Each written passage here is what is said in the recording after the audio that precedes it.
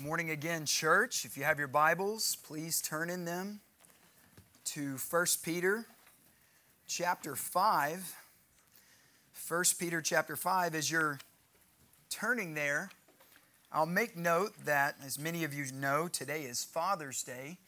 The elders at Christ the King do not see command in the Scriptures to celebrate during the worship hour the holidays of governments and of men, nor do we think that it is wise to take our attention off of the text and off of Christ to give time to that. However, this morning I will be preaching a text on elders and men who are called to be elders. So in many ways this will touch themes connected to fatherhood and rulership over families and homes, but that is by God's providence that we are in this passage and by no means intentional. So, having made note of that, I will read this morning's text. We're going to be looking at 1 Peter chapter 5, the first 4 verses.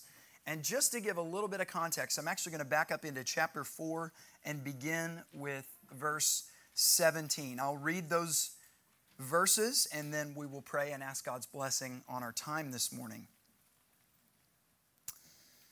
1 Peter, beginning in chapter 4, verse 17, remembering that these are the words of the Lord. For it is time for judgment to begin at the household of God. And if it begins with us, what will be the outcome for those who do not obey the gospel of God? And if the righteous are scarcely saved, what will become of the ungodly and the sinner? Therefore, let those who suffer according to God's will entrust their souls to a faithful Creator while doing good. So, or therefore, I exhort the elders among you as a fellow elder and a witness of the sufferings of Christ, as well as a partaker in the glory that is to be revealed. Shepherd the flock of God that is among you, exercising oversight, not under compulsion, but willingly as God would have you, not for shameful gain, but eagerly, not domineering over those in your charge, but being examples to the flock. And when the chief shepherd appears, you will receive the unfading crown of glory. Let's pray. Father, we come into your presence this morning, asking your favor again on this time. We ask that you would open our minds to the word, that as we hear, as I preach, the Spirit would make this profitable for all of us, and that it would bring blessing and glory and honor and praise to the name of Jesus. I pray that as we think about shepherds, you would turn our eyes and our minds towards the chief shepherd and to remember his work for all of us. It is in his name that we ask these things. Amen. Well, I ask you this morning, have you ever heard of the normalcy bias? It is a cognitive, amen. It is a cognitive fallacy where a person assumes that things have always been a certain way and therefore they will always be that way. You've, for example, heard people say, we will never run out of toilet paper in America because Costco always has toilet paper. Well, 2020 did expose the American normalcy bias. My question this morning to you is, does the Church of Jesus Christ suffer from a normalcy bias? Imagine for just a minute coming to church without the assurance that every covenant member here would have made it safely through the week. Let's say that one of the women this morning had hopes of finishing her discussion with Sister so-and-so about the benefits of a 10-quart Instant Pot. But this morning, you find out that 2 days ago, she and her family were arrested and put in prison. Why? Because they are Christians. What about that brother in Christ who is a gifted evangelist and refused to curb his speech during Pride Month and was taken away for reparative therapy? But you find out later that he was actually burned alive. What if that new couple who had just professed their faith in Christ through Christian baptism showed up at church in a wreck? He almost had to be carried in because he had been beaten by a mob which was decorated in full genital costume revelry, and she, showing a downcast face, in trying to come to his aid, was assaulted and molested. It's hard to fathom, isn't it? It's our normalcy bias. Now, imagine that you were an elder of a church where what is normal is not freedom and safety, but rather persecution. And the hope of relief seems about as plausible as a 0% humidity day in the East Tennessee Valley. It's not likely. This is typical for churches all around the world, but not for us, not in the West. How could anybody want to take that leadership job where you knew any given Sunday somebody could walk in with some real difficulty going on in their lives? Well, Peter says that judgment begins with the household of God. And I mentioned last week that, according to Ezekiel, that starts at the top. Peter turns his words of encouragement to the leaders of the Church of Jesus Christ, offering them resolve in their days of difficulty. Let's look at chapter 5, verse 1. Peter says, I exhort the elders among you.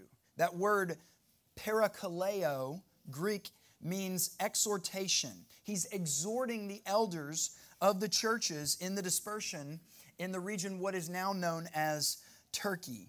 This word literally means to call to one side or to bring alongside. So it makes sense that Peter would say, hey guys, I'm a fellow elder.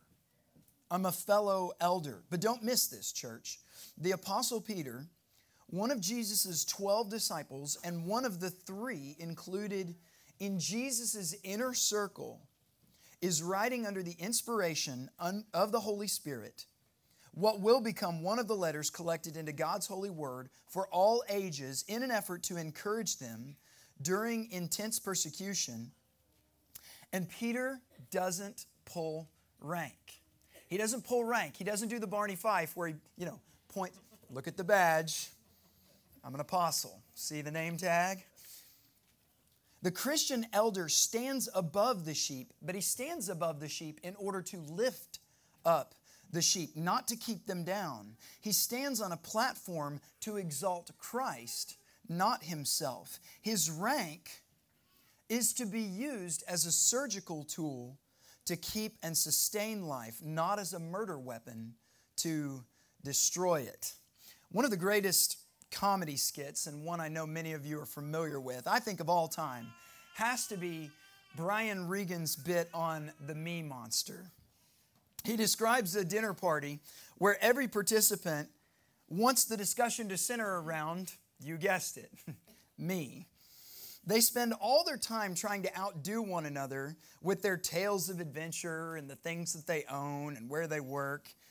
And Brian admits that in those moments, he gets a little irritated. He wishes that he had been one of the 12 astronauts that at some point in modern history has had an opportunity to land on the moon. Because you can just sit back at the party and wait for everybody to throw out their best. And then at the end, you input, I walked on the moon. If you haven't seen it, go watch it. It's pretty funny. I'd say walking as one of Jesus' 3 closest followers is more significant than even walking on the moon. But Peter doesn't go there. Remember, judgment begins with the house of God. Who were the first to be persecuted and experience the trial of Christian persecution? That was the apostles. They were. They received this judgment not just because they were at the top of the org chart, but they had committed high treason and broken the covenant. By burning incense, in Ezekiel chapter 9, the elders who had received the judgment of God had committed high treason and broken the covenant by burning incense to drawings of unclean things on the very walls of the temple. And where does that come from? It comes from high-handed pride. Just a brief point of application. The Christian pastor must be clothed with humility and love. Pride is the greatest enemy to God's under-shepherds. It will lead them, and ultimately the flock, into more and more ungodliness. Brothers, if you see pride in your elders, you should, as men, address it. I'm not saying that you should nitpick every word that we say, but you should be close enough to us that if a sin pattern develops, you can address it with at least one other witness, biblically and in love. And I'll speak more on this to come. But in addition to not tapping his badge like Barney Fife, Peter tells his fellow elders that he is a witness to the sufferings of Christ. He could mean two different things here. He could mean that he was actually a witness to the sufferings, the persecution of Christ in his last hours. Now, the thing about this is we don't actually know how much of Christ's last sufferings in his final hours Peter was a witness to. You remember that he was only admitted entrance to the outer court where there was a fire burning, and the persecution that was happening to Jesus between he and the religious leaders was taking place inside. And before the rooster crowed, twice he had denied Jesus 3 times, and the Bible says he went away and wept bitterly. By the way, it shouldn't upset anybody's faith that some of the apostles might not have been present at every minute of the crucifixion. If you're in Christ, you are also a believer in an event that you have not been an eyewitness to. What I think he's most likely referring to is his own sufferings on behalf of his faith in Christ. His own sufferings on behalf of his faith in Christ. John Calvin summarizes this well. Calvin says, "It avails much that Peter gave a proof of his faith by enduring his own cross or suffering. For it hence appears evident that he spoke in earnest, and the Lord, by thus proving his people, seals, as it were, their ministry, that it might have more honor and reverence among men." He does this through suffering. Peter then, Calvin continues, had probably this in view, so that he might be heard as the faithful minister of Christ, a proof of which he gave in the persecutions that he had suffered, and in the hope which he had of future life. Brothers, this is not in any way to take away from the glories of Jesus and his sufferings.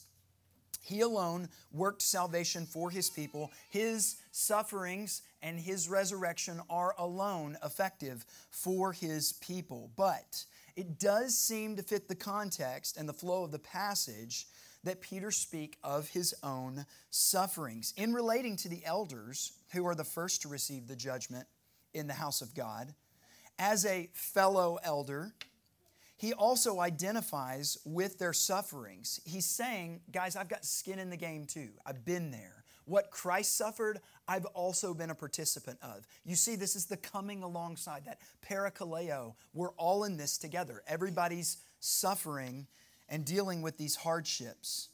He's not off in some ivory palace in Rome pontificating about climate change and ensuring his cardinals get out of their sex scandals. The next verse confirms this. He says, "Not only am I a witness to the sufferings of Christ, but I am as well a partaker in the glory that is to be revealed." This is the whole theme of the letter of 1 Peter. Suffering in faithfulness leading to glory. Suffering in faithfulness that leads to glory. 1 Peter 4:19, it is the summary verse of the entire letter. "Therefore, those also who suffer according to the will of God shall entrust their souls to a faithful Creator in doing what is right." Peter is saying that he's right there with them, taking the hits and looking forward to the glory days. Another brief point of application. Church, elders have to have skin in the game. Your elders should exemplify skin in the game when it comes to everything that the sheep are struggling with, including Christian persecution. The church must evangelize, and the elders are called to show them how. The church should be hospitable, and that's one of the qualifications of an elder. We're even required as elders to submit to other elders. That's the plurality of elders, part of our purpose. Jeremy and Daniel are my elders, and if they come to me with an exhortation or an admonishment or even a rebuke, I don't get to look at them and say, no, I don't think so. I don't get to say that. They're my elders. If Peter's readers are being encouraged to suffer for Christ, they should be able to look at their elders. At this point, the elders should be able to look at Peter and see how to do that well. That's exactly why he's saying, guys, I'm coming alongside of you. I'm right here with you. By the way, they should also see the joy that comes from our hope in the future. We know where this is all headed. We know where it's going. And so the elder ought to be a man who is not clothed with sorrow, but with jubilation, with joy. Now, I want to take a brief moment this morning to make a theological point. We've had a number of guests recently and a number of people who have joined our church, all from different church backgrounds. And so I want to take some time to outline from this passage in 1 Peter 5, I think it's one of the best passages to take a moment to do this, what an elder actually does. We're not speaking of qualifications. We spoke of those months ago as we were preparing to nominate and elect deacons and Daniel as an elder. We're talking about functions this morning. How does an elder function? What should you expect from your elders? What responsibilities do we have for the sake of the church of Jesus Christ? This also lands on a providential moment in the life of the church because, as many of you have been following the Southern Baptist Convention this last week, we have another third way center-left leader that was elected, and ideas at the convention about women pastors were again promoted. We live in a world where one of the most historically conservative groups has gone woke and doesn't have the backbone to tell a woman that she can't preach, that it is not her job to do so. Catholic thinker Anthony Esolen has more insight and wisdom than the Southern Baptist Convention. He says, a little tongue-in-cheek, we do not produce many comedians in the present. We are producing a lot of material for comedians in the future. I think he's right. What is an elder? Is an elder a pastor and or also a shepherd? What is a bishop? Where does that word even come from? Do bishops have oversight of a church or a group of churches? Are these three different offices, elder, pastor, bishop, or are they all the same office? These are questions of ecclesiology. That is a big word which basically means the governance of the church. Ecclesia is the Greek word for church.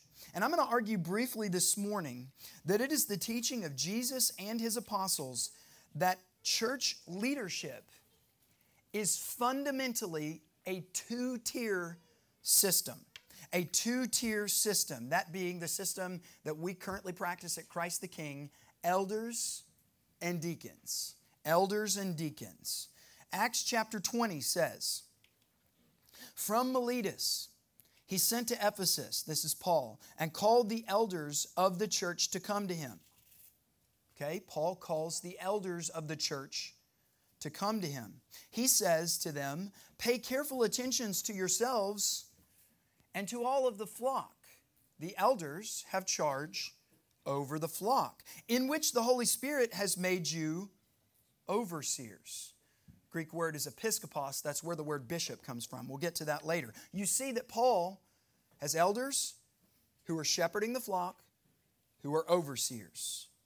Titus chapter 1. This is why I left you in Crete, so that you might put what remained into order and appoint elders in every town. A few verses later, for an overseer, as God's steward, must be above reproach. Elders are overseers. In Hebrews chapter 13, again, the apostle says, obey your leaders and submit to them as those who keep watch over your souls. An elder, a leader, is an overseer. And in 1 Peter chapter 5, verses 1 to 2, all three offices are present and used to describe the same office. As an elder, I exhort the elders, shepherd the flock of God, exercising oversight. All three offices. The same idea. He's talking about one office that's described in three different ways. This was practiced in churches from the days of Christ into the 3rd century A.D. Clement of Rome, who served as an elder from 88 to 99 A.D., wrote a letter to the fledgling Corinthian church exhorting them to submit to the leadership of their elders. He actually wrote 2 letters, and the second one, the Corinthian church had gotten so fed up with their elders, they actually kicked their elders out of the church, and they went to this whole, the Spirit's just going to lead our church, and then the church ended up falling apart. Calling on the Septuagint version of Isaiah 60, Clement of Rome says, appoint bishops in righteousness and deacons in faith. He saw this as the 2-tiered system of the church. I've mentioned the Didache before. Didache is a Greek word for teaching, and it was an early Christian pamphlet, if you can imagine, explaining what do you do now that you're a Christian. You don't go to Lifeway and get a Bible because there were none. So they handed you this small piece of paper that had some instructions on what a Christian was and what he was to do. The Didache says, appoint for yourselves bishops, that's the word for overseer, and deacons worthy of the Lord. The earliest Christian writings in the New Testament and post-New Testament, we have a 2-tiered system. So you're asking the question, Chris, if it's that plain, why did it change over time? This often happens in the Church of Jesus. Heresy erupts, and a heresy that began to assault the church in the early days of the church called Docetism. And this challenged the humanity of Christ. Docetism is a word that means to seem, and it teaches that Christ was divine, but not human. He seemed to be human. He looked like he was human, but he wasn't really fully man. Now, there's a problem, as I'm sure you know. No body, no blood. And no blood, no atonement. Big problem. In response to this, Ignatius of Antioch, also an elder, fought back by affirming both Christ's deity and his humanity, helping to formulate what would become one of the early creeds of the church, the Chalcedonian Creed, which says that Christ is both fully God and fully man. In addition to this, and to protect the church, he proposed that there be more oversight of the church.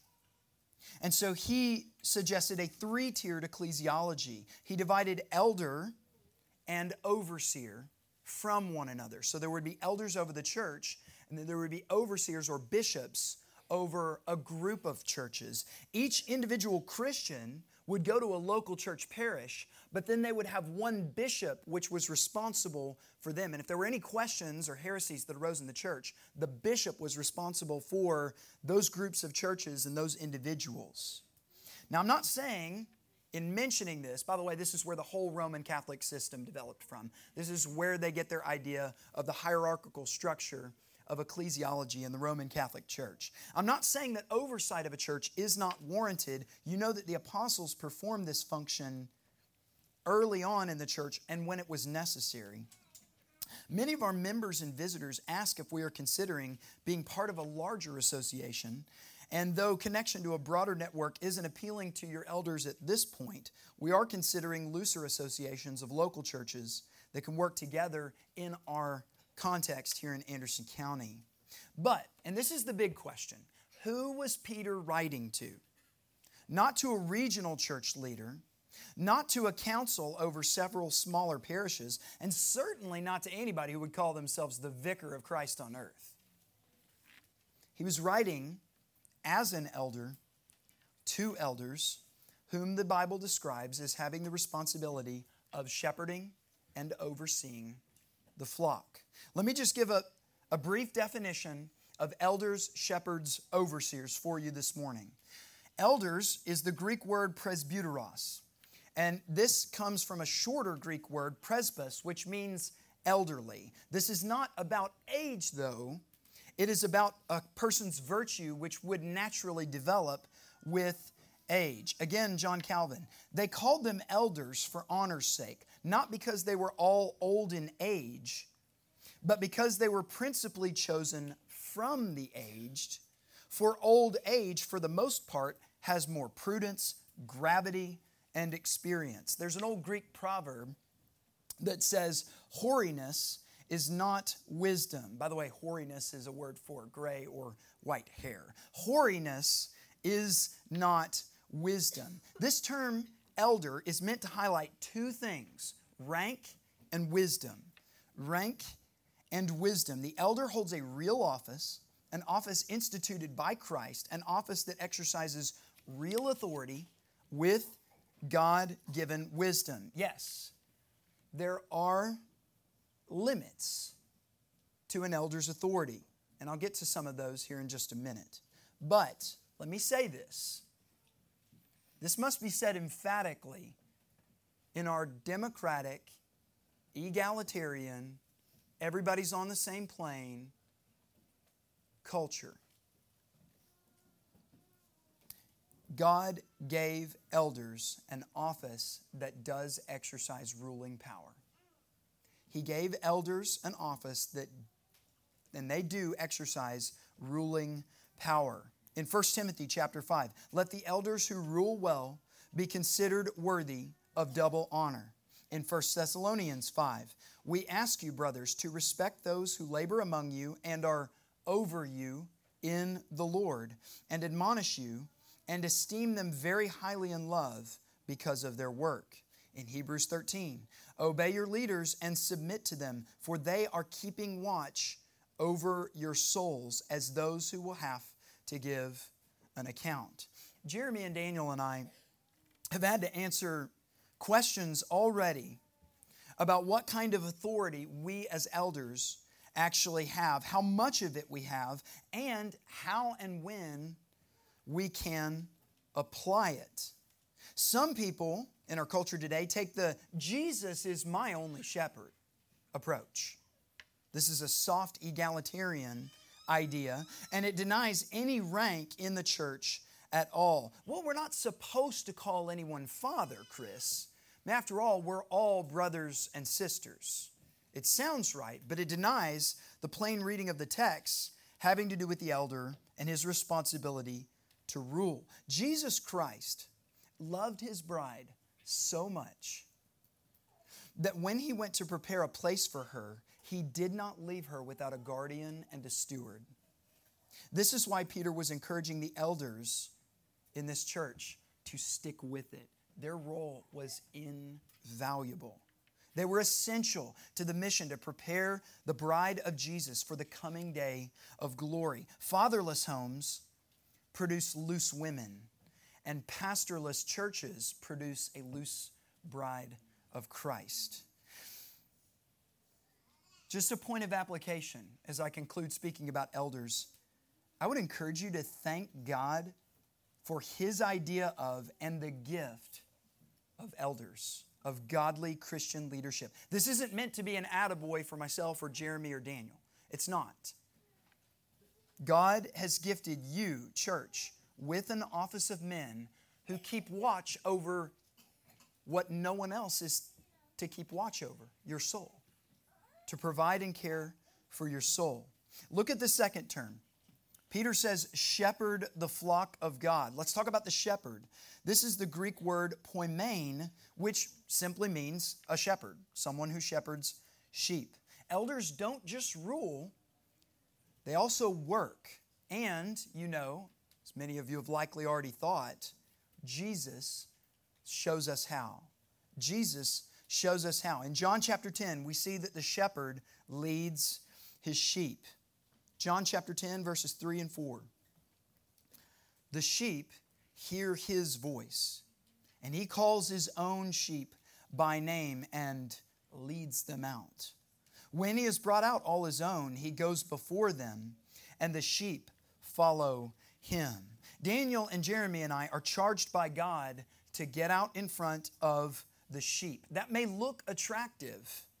Well, I want to be a leader. I want to be the one who's out front. But we, as leaders, are required, and Peter says here in just another verse or two, to set the example for the sheep.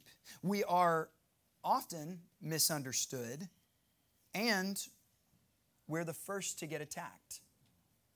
Lastly, we will stand before the judgment bar of God and have to give an account for our ministry. Shepherding is not a light matter.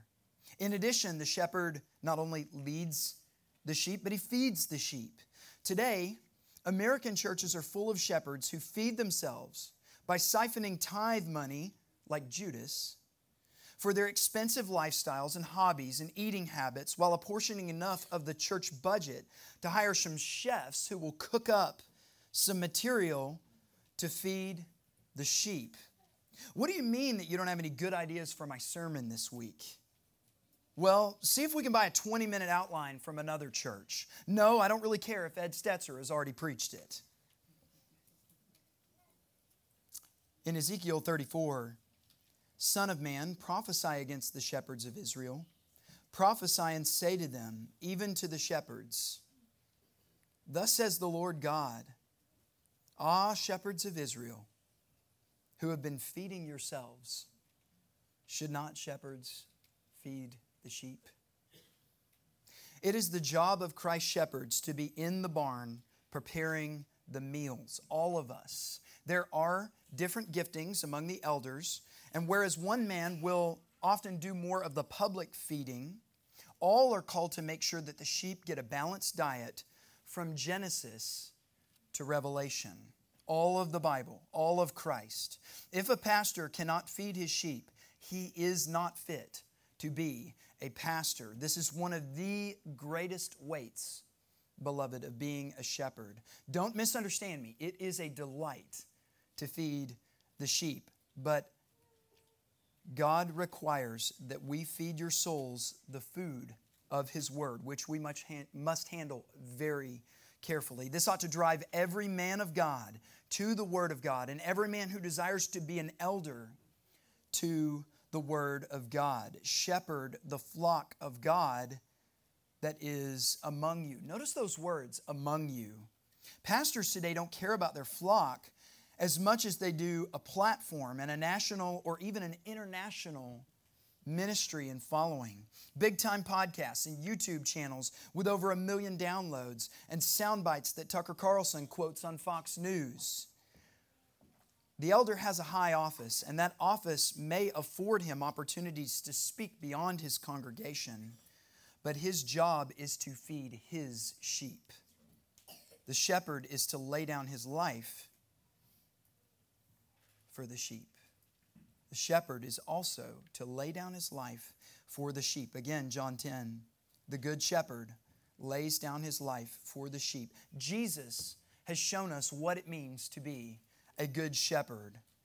That is that our life is in an altered state, meaning it is always on the altar, ready to be sacrificed. As pastors, our safety, our reputations, our comfort, even our lives are forfeit for your sake. They are. In God's providence, there will be times where the wolf gets to the sheep, but that should only happen over the cold, dead body of the sheep's pastor.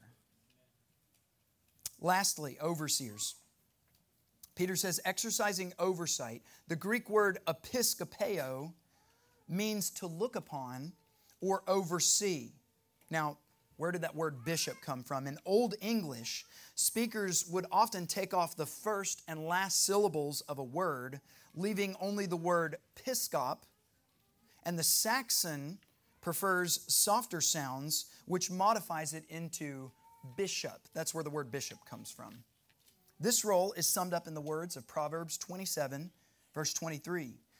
In the King James Version, be thou diligent to know the state of thy flocks, and look well, oversee thy herds. Jesus also said in John 10, I know my own, and my own know me. You can likely picture a group of sheep feeding in a pasture and a shepherd walking by each one, looking for signs of sickness or hunger or thirst or even injury. This is the job of the overseer.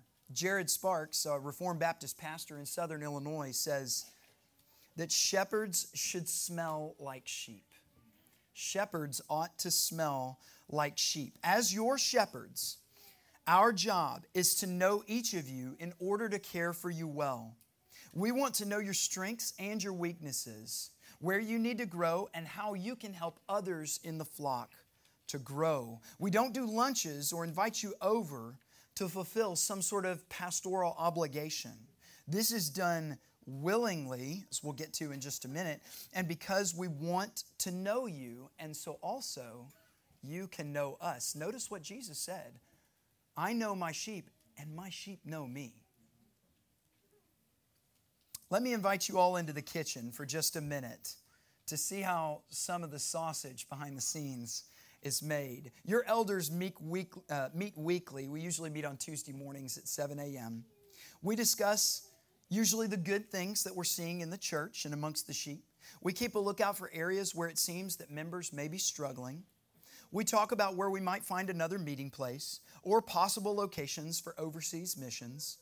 We're discussing what book of the Bible to preach through next and how we can most effectively argue for the resolution to abolish abortion before the Anderson County Commission. We are texting throughout the week to bounce ideas off of one another and encourage one another. We are pastoring one another. We do this in an effort to know you.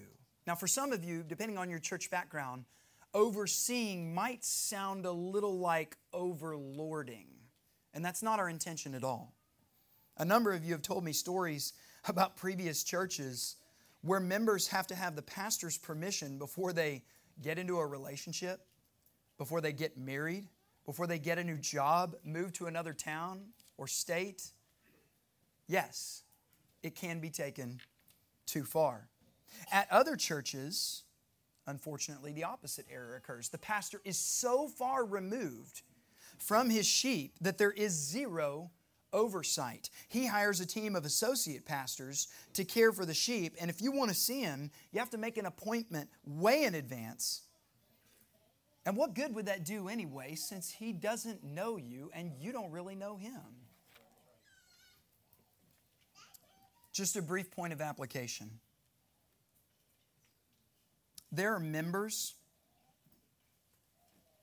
who are tempted, even in our church, to keep themselves away from the shepherds, to keep themselves away from their pastors, to keep themselves away from the elders, so that they can continue hiding and dwelling sin and not come closer to the holiness of Christ and be healed. Brothers, sisters, if that's you, repent.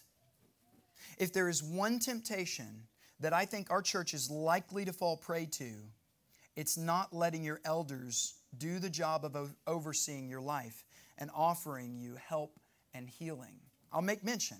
I had a member come to me in the last several weeks and confess a sin in his life that I would have had no idea he was dealing with if he had not shared it with me. How many of you are here today keeping something back that you know God is asking you to get out in the open and confess? Give it up, brothers and sisters. Give it up. Get it rid. Be set free by coming to Christ and drinking again from the crimson stream which justified your soul. Now, Peter is speaking to these elders who function as pastors, who function as overseers. And here's where he puts some parameters, but also encouragements on those who will shepherd the flock of God. He says, not this, but this. He gives us three apropos, that's a French word for to the purpose, which define what an elder should and should not do. Let's take each of these briefly in turn. He says first, not under compulsion, but willingly as God would have you. If a man is serving as a pastor because of an outside pressure, he's going to give up. He has to want to do this and sense God's calling for him to do it. The first data point in any man's progress towards the eldership is desire. Paul said, if any man desires the office of overseer, he seeks a noble task. Now, this may seem a little strange. Under compulsion? Peter's saying, don't do this under compulsion. Most people in our context, well, yes, I'd love to be a leader. Oh, I get to come to the meetings. Oh, I get to make decisions. Sign me up. But there's our normalcy bias showing again. Where's the persecution? Where's the trial? Where's the getting out in front? Where's the being the example? Where's the being slandered? Where's the being misunderstood? Where's the this group of sheep start talking about you behind your back and try and split a church, and then you put your name out there and you're the one that's defamed and maybe you're the one that's defrocked? All of that, even in our Western context, is still part of shepherding. Who's enemy number one in Peter's churches?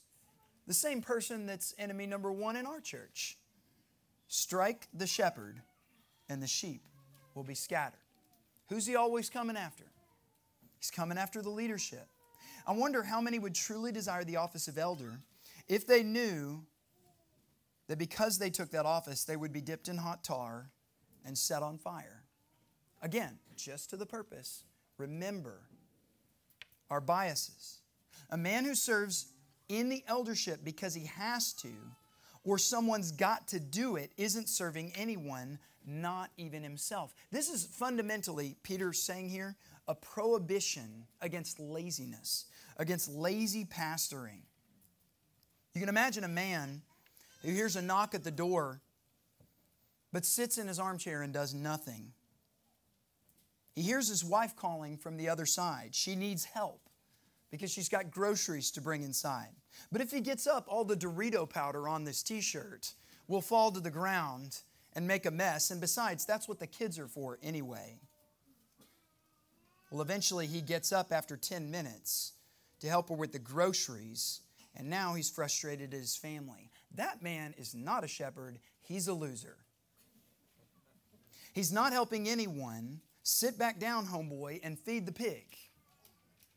Brothers, if you want to be an elder one day, you have got to fight the spirit of abdication and laziness right now.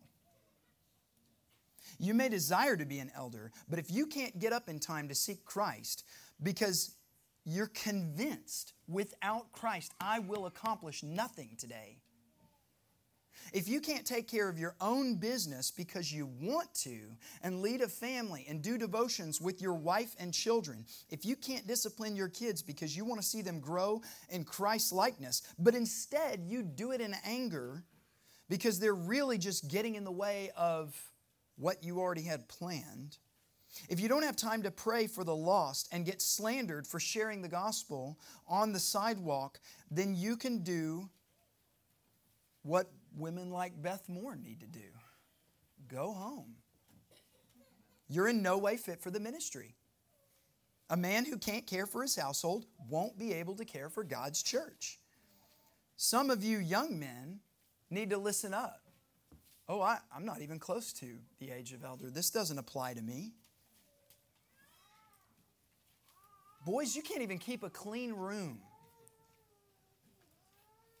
That's an embarrassment to your profession of faith. God keeps an orderly world, and so should you. He who is faithful in little will be faithful in much, young men. Start preparing now, not out of compulsion, but willingly. Peter says, secondly, not for shameful gain or dishonest gain, but eagerly. Whereas the last prohibition was against laziness, here Peter turns to another common leadership vice, and that being greed. The Christian pastor cannot do what he does for the sake of increasing his portfolio, which, if you think about it, is a really bad financial strategy anyway. Here's the deal. You hold, as a pastor, a position of power, and yes, Satan will tempt you to use it for your own advantage. The men who pastored these churches in the dispersion were likely poor, maybe had lost jobs, tithe money was probably not always on a high, and they probably had wives and kids to feed. Can you not see how Peter's churches would say, oh, and just cut a corner here, take advantage here? And Peter's prohibition is no, don't. Not for greed. Do it because you are eager. As a remedy, he encourages them to eagerness. Consider how difficult that eagerness would have been when you and your covenant members were being chased and tortured and murdered. In 2009, I lost my teaching job. I taught abstinence in the public schools for 13 years. And I lost that job in 2009, and I was offered a position on a mowing crew at a decent hourly rate. The first day that I showed up to work was August 3rd. That's my birthday. The high was 97, and when I got out of the truck, I was looking up at a 70-foot bank that went around a warehouse, and somebody tapped me on the shoulder and handed me a weed eater. Happy birthday, Chris. I tell you, this is a testimony of the grace of God. I had the biggest smile on my face that day. I've got a job. I can provide for my family. Eagerness. I want to do this. I don't care what it costs me. I've got to do this to honor the Lord. I'm so eager to shepherd the sheep.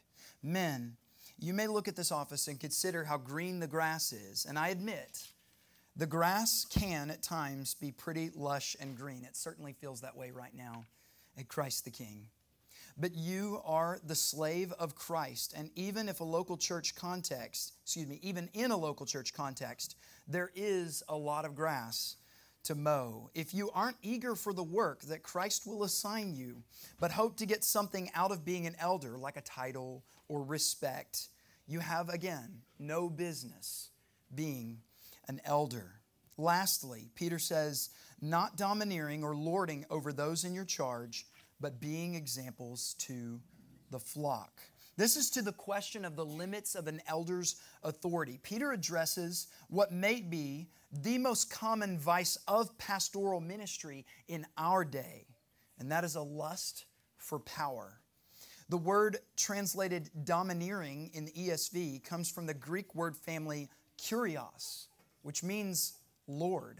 This verb form has to do with having dominion over someone. None of Peter's fellow elders were lords of the flock. They were under shepherds of the great shepherd. And as such, they can only exercise power over the flock as directed by the chief shepherd, Christ.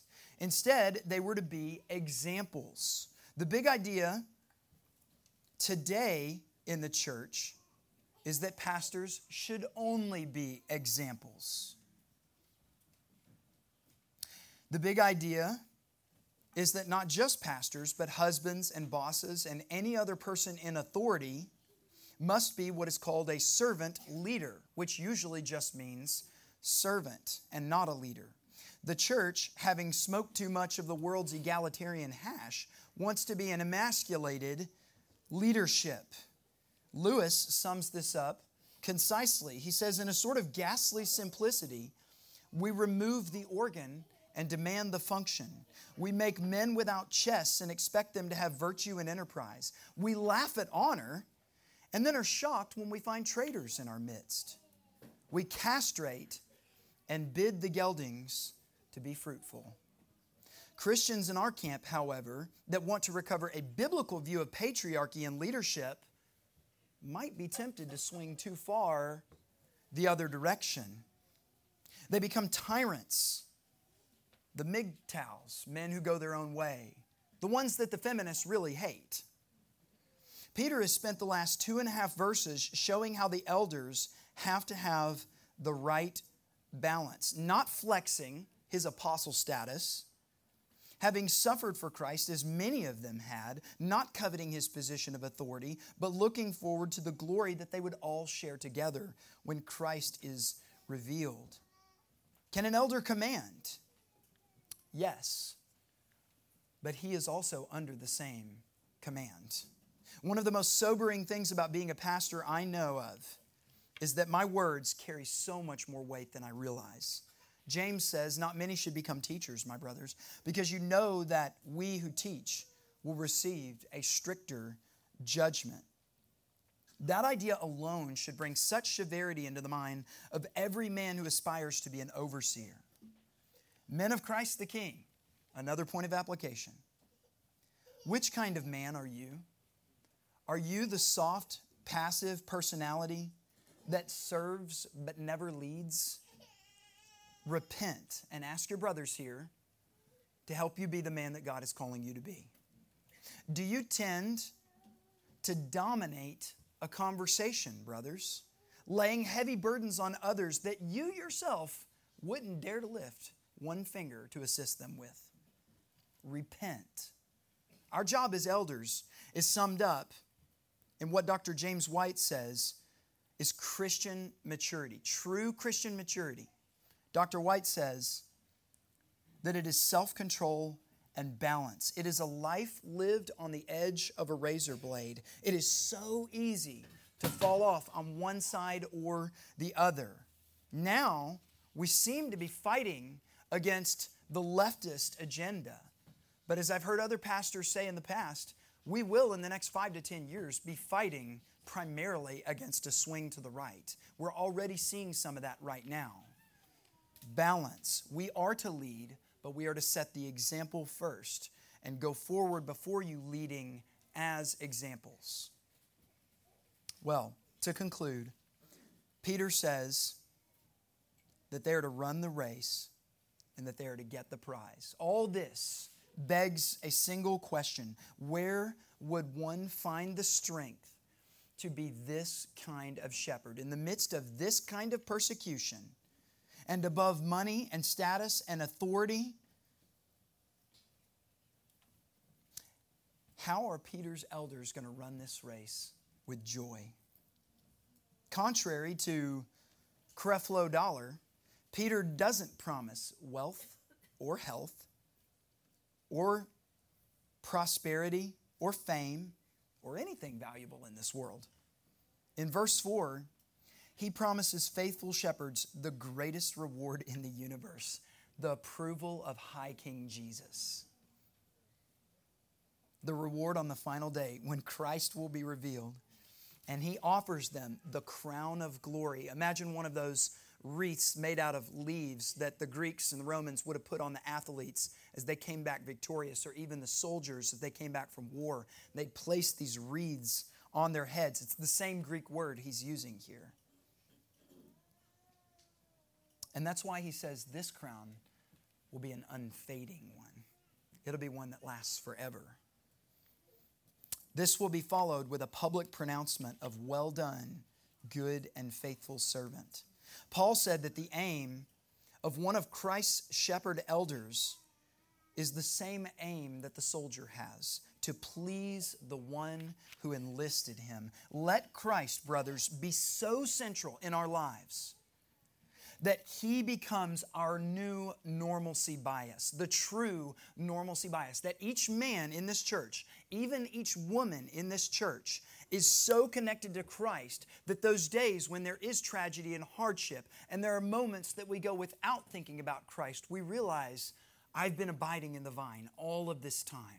There is no other source of life that could compel men to fight what they're fighting here, to fight what we may have to fight in our day, except a connectedness to Christ, except an approval that we are waiting for, that King Jesus would say, well done, good and faithful servant. So many pastors today get burnt out, they give up, they start cutting corners, they leave the ministry and the faith, and there are many churches who run them off too. All because they took their eyes off the prize, Jesus. I've heard that there are some cooks in fine restaurants who will take a clam and dip it into boiling water just so they can call it clam chowder. And many of them do fool the customers. Many an elder has fooled many a parishioner by feigning to know much of Christ. But he will not fool the Lord himself on that day when he returns to look on each man's work. The elder can't just take occasional glances. No, we must be looking regularly and enduringly at Jesus. Nothing else will do. If you want to be a pastor, you must now, right now, begin seeking Christ. What else do you have to offer the sheep? We really have nothing else. Jeremy, Daniel, and I, we've got nothing else but Jesus to give you. All of Christ for all of life. Here it is. And we want to give it to you. So we must be regularly in the Word. We must be regularly before the Lord in prayer, praying for our souls and for your souls and for His blessing on our church. Today, every man in this church can take the first step needed in pursuit of the leadership that God has called him to, whether that's to be an elder or a disciple maker or a husband or a father. In the words of the writer of Hebrews, let that man lay aside every weight and sin which clings so closely, and let us run with endurance the race that is set before us, looking to Jesus, the founder and perfecter of our faith, who for the joy that was set before him endured the cross, despising the shame, and is seated at the right hand of the throne of God. Notice this, and I'll conclude with this.